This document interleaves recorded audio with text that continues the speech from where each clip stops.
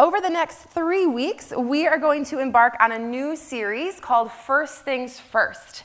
And we will be diving into how to seek God first with everything that we have been entrusted with as we learn how to navigate the demands of this world and just the hectic lives that we all lead in this city. And we are going to be exploring the call of Matthew 6:33, which tells us to seek first God's kingdom and God's righteousness. And we will do that over the next 3 weeks by discussing 3 things. We're going to evaluate the competition that we face when we have to do that. We're gonna look at the challenges that we encounter when we're trying to seek the kingdom of heaven first. And then third, we're gonna look at the commitment required to do that well.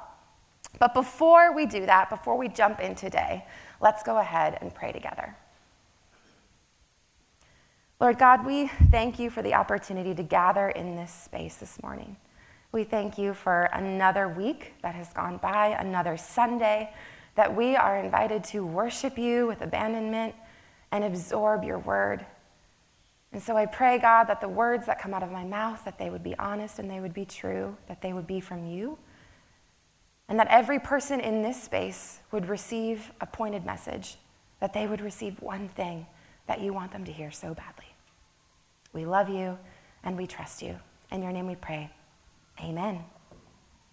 So just to start things off, who among you thinks that talking about your money with other people is a really fun thing to do? None of us. Okay. Who thinks that talking about stewardship and how we use our resources is an incredibly awkward thing to do? Raise your hands. You all just said you don't like doing it. So who thinks it's awkward?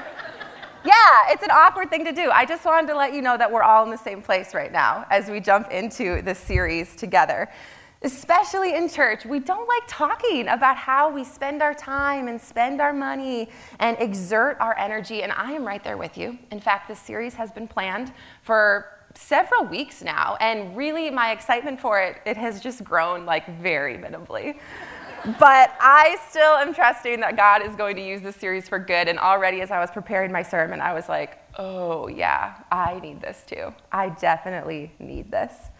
But it is not only difficult for us to talk about stewardship and understand the biblical principles around stewardship, but it's also really difficult to apply those principles to our life and then do it successfully. I think that's one of the reasons we really struggle with this idea.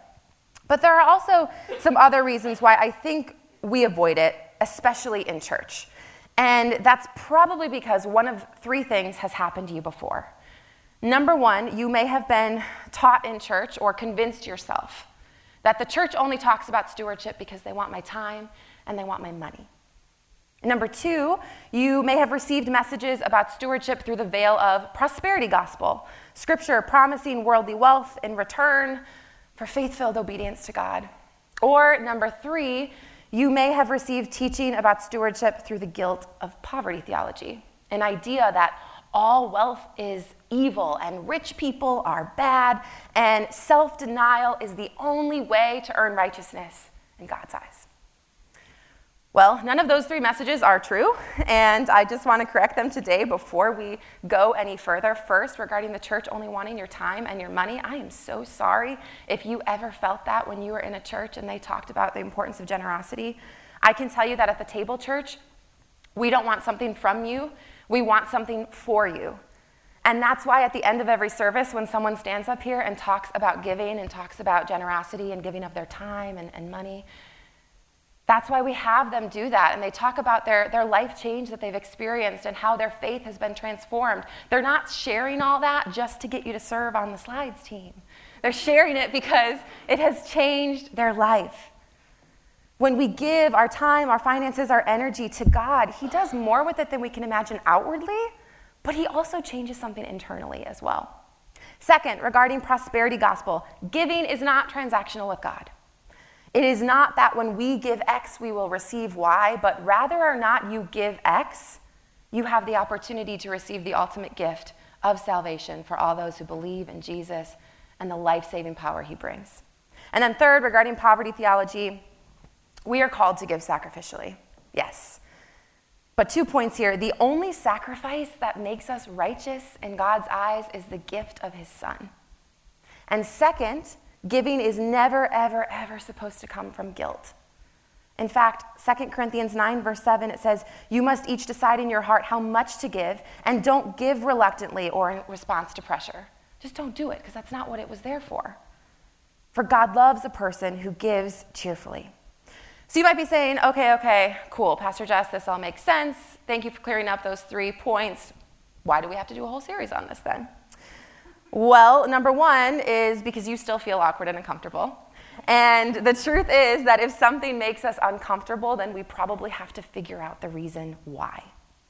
We need to spend some time sitting with it. If talking about how we exert our time, spend our money, use our resources outside church makes us feel uncomfortable, if it makes us feel guilty or makes us experience shame, those things are not of God. And so we have to spend some time wrestling with that and figuring out where it's coming from.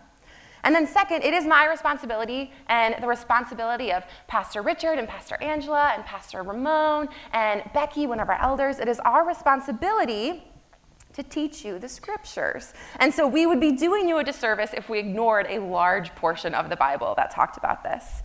In fact, just in case you don't believe me how important this is, did you know that generosity and scripture about money and possessions, it is mentioned over 2,000 times in the Bible? 2,000 times. And in comparison, prayer is mentioned about 500 times, faith mentioned even less than that.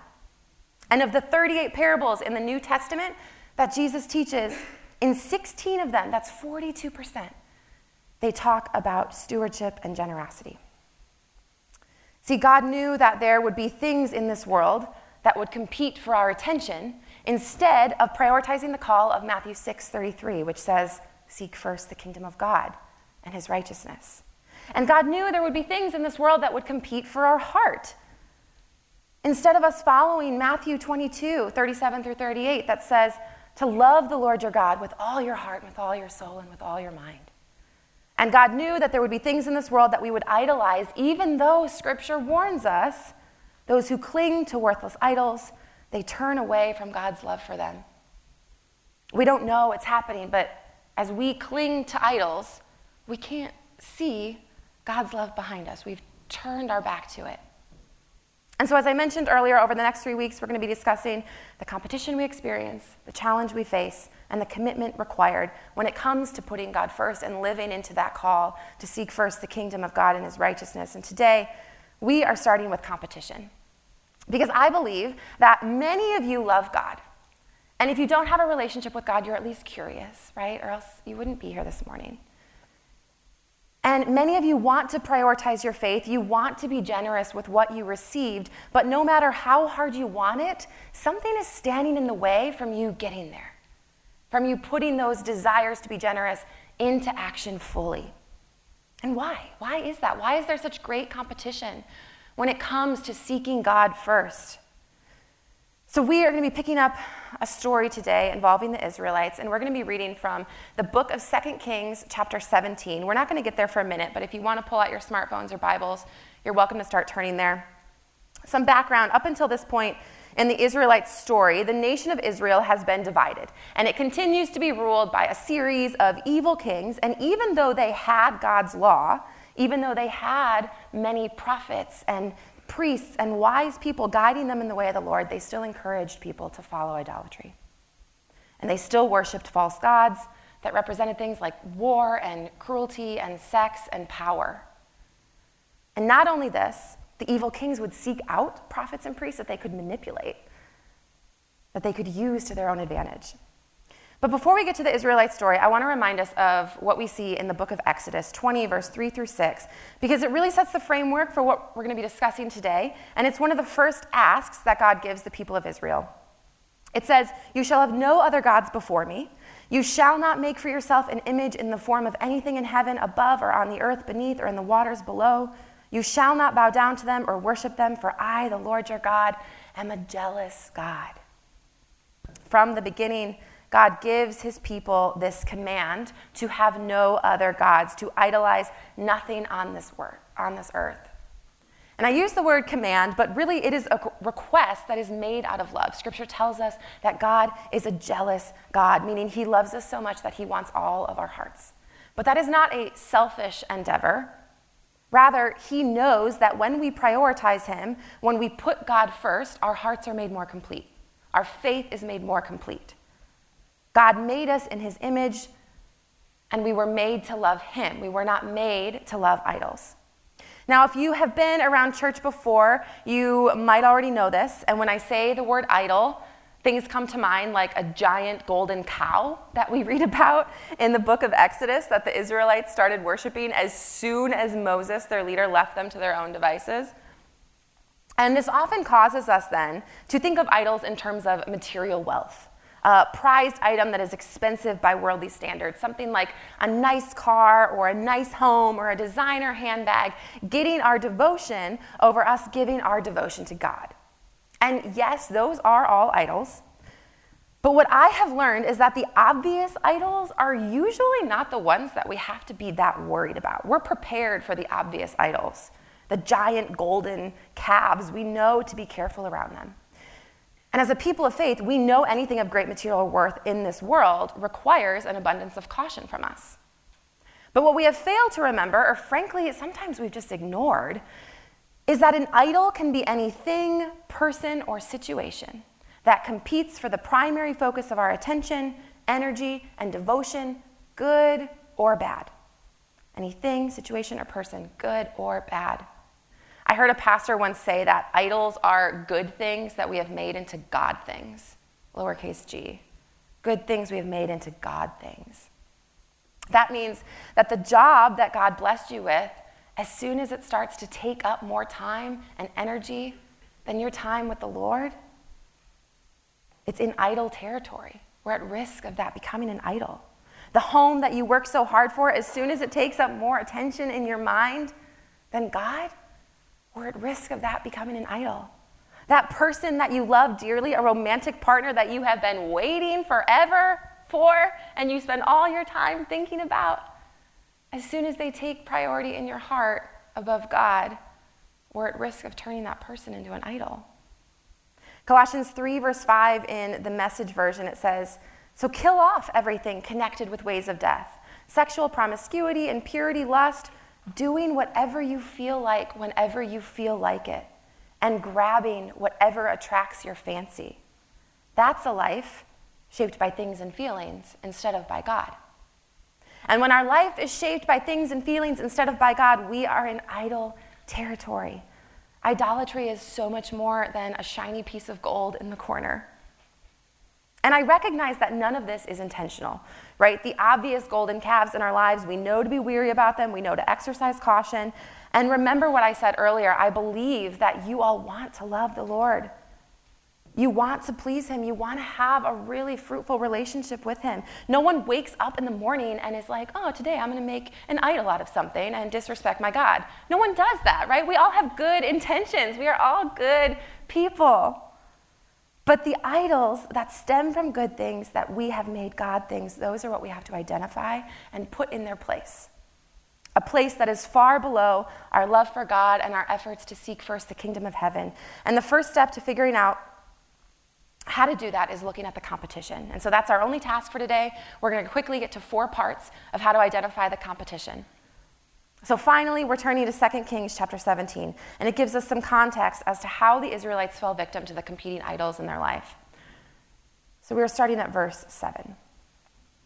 All this took place because the Israelites had sinned against the Lord their God, who had brought them up out of Egypt from under the power of Pharaoh, king of Egypt.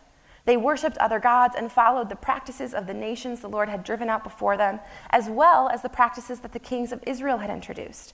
The Israelites secretly did things against the Lord their God that were not right. From watchtower to fortified city, they built themselves high places in all their towns. Jump to verse 12. They worshipped idols, though the Lord had said, "You shall not do this." The Lord warned Israel and Judah through all his prophets and seers, "Turn from your evil ways, observe my commands and decrees in accordance with the entire law that I commanded your ancestors to obey and that I delivered to you through my servants the prophets."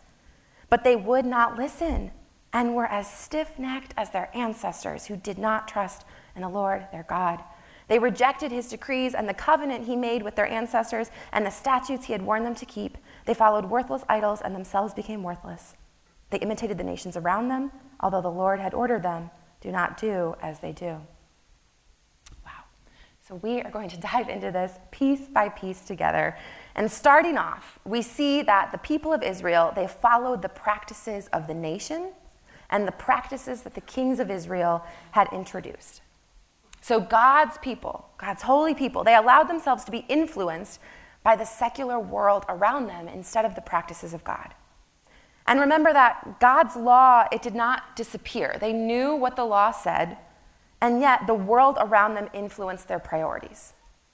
It is very much possible to go to church on Sunday, to read your Bible faithfully, to have a loving relationship with God, and still be influenced by the world's priorities and not live our lives according to what God says is best for us.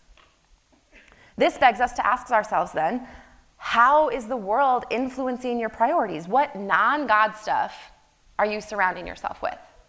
It's not a very eloquent way to say it, but think about it. What non-God stuff are you putting into your life or into your body or into your relationships that is taking up your valuable resources?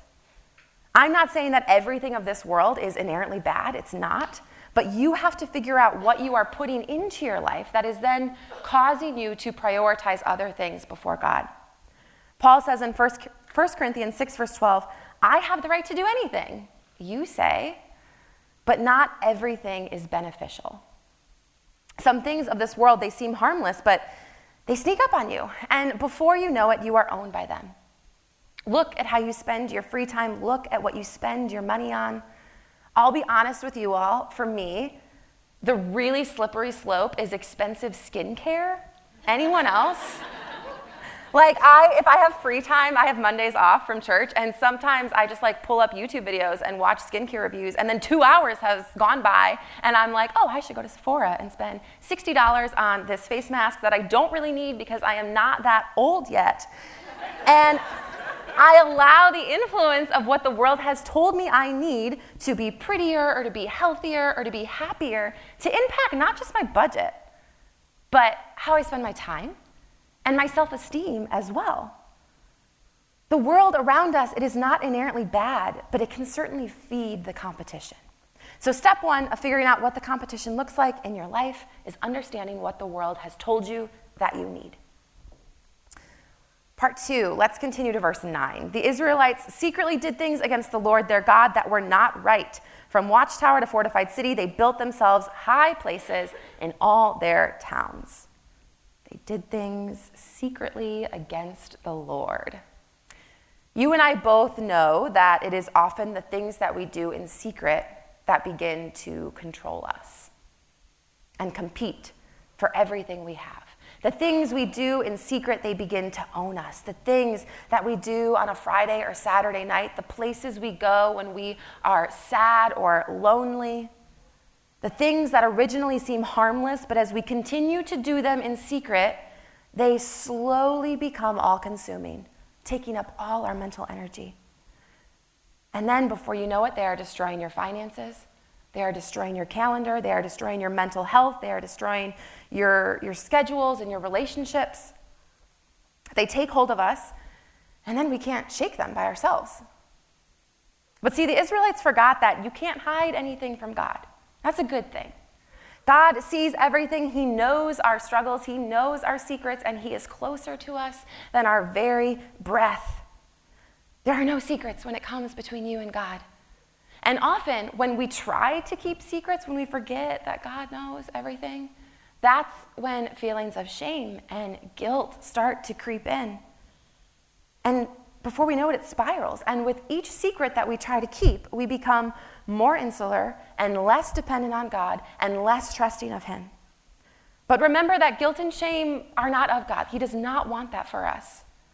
Ephesians 5 offers us some instruction as we battle things in secret, things that compete for our resources. It says, take no part in the unfruitful works of darkness, but instead expose them, right? Bring them to the light. Because what happens when we bring things to the light? Verse 13 says, everything exposed by the light becomes visible, and everything that is illuminated then becomes a light. When we bring those secret competitors to God in honesty or to our faith-filled community asking for help, they're illuminated. And what is illuminated has the opportunity to be healed. What is illuminated can't control us. It can't control our time anymore. It can't control our finances anymore. It can't control our relationships anymore. And so we must think about what we're doing in secret. Like the Israelites, what watchtowers are you building for safety and comfort instead of trusting God? And how have those secret expenditures or secret habits or secret behaviors started to control you? Because if they haven't yet, trust me that it's very possible they will soon. As long as something is done in secret and in the dark, we run the risk of letting it control us. And so we must turn over whatever it is we're doing in secret to God. Bring it to the light. Bring it before community. That's the only way we're going to get a handle on it. Next up, verse 12 tells us that the Lord warned them. He sent wise people, prophets and seers and priests to remind the Israelites of God's commands and what their life could look like if they obeyed. But instead, Scripture tells us they would not listen and were as stiff-necked as their ancestors who did not trust in the Lord their God. Dang, well, I am pretty similar sometimes to that. I don't know about you, but I am certainly stubborn, and I am certainly self-righteous, and I am certainly stiff-necked sometimes, and I have a feeling that you all have struggled with that too. There are many times when I think that I know what's best, that my way is better than God's way. God makes very clear and specific asks of us, asks that will lead to a life of peace and joy and contentment, but still, we think we know what's best. Even if we've seen it not work for our ancestors, right? Like the Israelites, to use modern language, if we have seen it not work for our friends and family, we still do it. And sometimes we're stubborn and we simply want to live according to our own plan, but other times it's driven by fear, right? We don't trust God's way. We like to lean on our own understanding because we're scared, and so we lean on our own comprehension of how the world works. We hear a lesson in church, and at brunch we're discussing it, and we're like, yeah, that sounds nice. That sounds nice, but I know better. That's a good tip, but I'm going to keep living my way because it hasn't hurt me yet, so, I'm fine. I'm fine. Pastor Jess, she's cool and all, but she doesn't know what she's talking about. God teaches us, though, to turn our finances, our calendar, our relationship, and our sources of energy over to Him. But instead, we keep holding on to them so tightly. We are so stubborn. We are so stiff-necked like the people of Israel, and it leads to this downward spiral of trying to control our own life and control our own resources. And every time we do that, we are just inviting things like fear and stress and anxiety more into our life instead of releasing those things over to God. I want everyone to make a fist and squeeze it really tight. Don't, put it in your partner's or your neighbor's face or anything like that. But just make a fist, squeeze it really, really tight, and think about what's happening as you're doing it. Your body's tensing up. Your muscles are starting to get a little tired. Your heart rate is rising. Your body is stressing a little bit. And the same thing happens that when we hold on too tightly to our habits, to our time, to our money. This is what happens when we are stubborn and stiff-necked like the people of Israel and don't trust that God knows better than we do. But if we were just to go ahead and release it, release your hand, and you can feel that peace, the stress in your muscles, it goes away. We feel that freedom and that act of letting go. That can transform our lives when we apply it to holding on to our resources. You feel a release and peace when you let go and turn things over to God. We must be willing to acknowledge when we are acting with this I know best mentality and surrender it to God. And in the moments where we don't trust God and His ways of doing things, we can surround ourselves with scripture that reminds us we can trust in the Lord and trust in His ways. One of my favorites is Isaiah 55, 8-9. It says, "For my thoughts are not your thoughts, and neither are your ways my ways, declares the Lord. As the heavens are higher than the earth, so are my ways higher than your ways, and my thoughts than your thoughts." When we are stubborn and don't want to let go, we can trust that His ways are higher than our ways. We can let go. We can release. And finally, the last piece. Israel's story, it offers us one final warning in verse 15. As the people of Israel rejected the decrees of the Lord and as they imitated the nations around them, Scripture says they followed worthless idols and themselves became worthless. They followed worthless idols and themselves became worthless. Every time that we give our energy or our mental capacity or our finances or our time to the things of this world, we risk allowing those forces to rule us. And as we do, those good things, they become God things.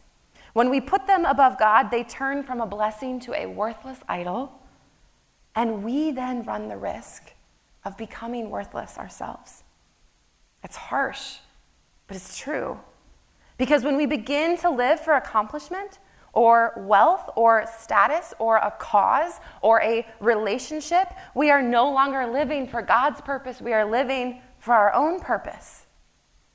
And in a world that is governed by a mighty and powerful God, our purpose, it doesn't bear any importance if it is not in line with the purpose of God. I have found that in this city, we are at great risk of allowing a good thing to become a God thing, a good purpose to become, in our mind, a God purpose. It happens every time we divorce our cause or our nonprofit organization, our political ideology or status from our primary call to seek first the kingdom of heaven. And each time we do that and place it above God, Scripture tells us that it might as well be worthless. We might as well not be fighting at all. We allow what we care about to take all of our resources, leaving nothing left for God, or at the most, a small percentage of leftovers. And I do this too, right? We are in this together. And again, this is often well-meaning, right? We try to live our lives for God, but we have to look out for it, because even good things can become God things. Even a good purpose can become God purpose. And if the example of this city and the many things that we care about in DC is not relevant to you, then I want you to think about your relationships. Think about your health and your fitness, your identities, your insecurities, your fears, your stressors, both good things and bad things. Again, I am not saying that everything that falls under those categories are things not to care about, right? That wouldn't be responsible. But we must be careful to place those priorities under the priorities of God. Because if we don't, we risk them becoming nothing. We risk them becoming worthless idols, losing their value, and in turn, we then run the risk of becoming worthless ourselves. Romans chapter 1, verse 21 and 25, it says, "For although they knew God, they neither glorified him as God nor gave thanks to him, but their thinking became futile, and their foolish hearts were darkened.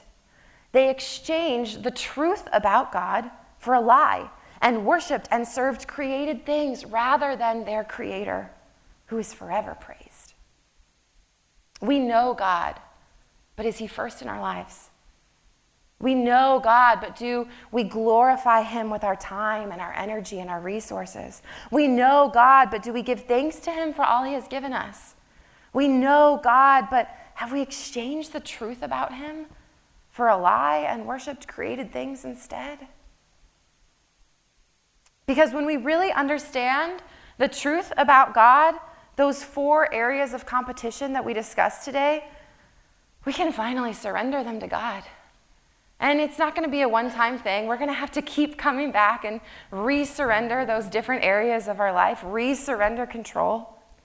When we really understand the truth about God, though, what the world tells us we need, it doesn't make sense. It doesn't make sense in comparison to what God says we can freely receive from him. And when we understand the truth about God, then we don't have to feel guilty or ashamed of what we do in secret, how we spend our money, how we spend our time, but instead we are invited to turn towards the light, and frankly, we start running towards the light because we realize that God can free us from those things. He is the restorer. He frees us from the past and all those mistakes that we've made. When we understand the truth about God, we happily humble ourselves, and that I know best mentality, it fades to the back of our minds as we surrender and trust that God's ways are greater than our own. God's thoughts are higher than our thoughts. And finally, when we understand the truth about God, the worthless idols in our life, they have no power over us, but instead we rush to release control and to turn those things over to God, the one who loves us unconditionally, knowing that he's the one that gives us our ultimate purpose. He's the one that takes care of us in this world. He's better than anything that we could create on our own, a purpose we could create on our own, our finances that we could manage ourselves. He's greater than that. And in a minute, we're going to pray. We're going to pray for all those things. But before we do, this is a 3-part series. And what we talked about today, it lays the groundwork for next week. And so I want to encourage you to ask yourselves a couple of questions right now or even throughout this week. Remind yourself of Israel's story and figure out what is competing for your attention, your time, your energy, your money. What is competing for your heart? Ask yourself, what does the world tell you that you need? What are you doing in secret? Where do you think that you know best instead of trusting in God? And what worthless idols are defining your purpose instead of you grasping onto God's purpose? Once we identify those, then we surrender them to God and we can take practical steps forward. Steps toward freedom, steps toward peace, steps toward putting God first and placing everything in his hand. So we have to identify the competition, surrender it to God, and then trust in him. Just remember those 3 things. Identify the competition, surrender it to God, trust in him. Identify, surrender, and trust. Let's go ahead and pray for that right now. God, we thank you for being in this space. We thank you for meeting us wherever we're at. And I thank you for whatever you are putting on the hearts in this room. I thank you for nudging us gently to come closer to you, to draw closer to you, to give you our time, to give you our energy, to give you our finances and our relationships, to give you our hearts. We thank you for that nudge, and we know that it's not selfish. It's because you love us so much, and you know what's best for us. You know that we don't have to live a life where our bad habits are happening in secret, or where we are so stressed out about our money, or where all the different priorities that we have put into our calendar are just creating so much anxiety for us. We know, God, that we can release those things to you. So, Lord, I pray that throughout this week, you would work in all of our hearts, that you would show us what is the world telling us we need that we don't really need when we only need you. I pray that you would reveal to us what we're doing in secret that is actually starting to control us. I pray, God, that we would ultimately remember that you know best. Your ways are higher than our ways. Your thoughts are higher than our thoughts. And I pray, Lord, that you would reveal those worthless idols that are at risk of making everything we do just be worthless if it's not in line with what you do. God, over everyone in this room, I pray, Lord, that they would take the time to identify those things. They would surrender them to you. And then they would trust that you are carrying them forward. We thank you for that, God, and we love you. In your name we pray. Amen.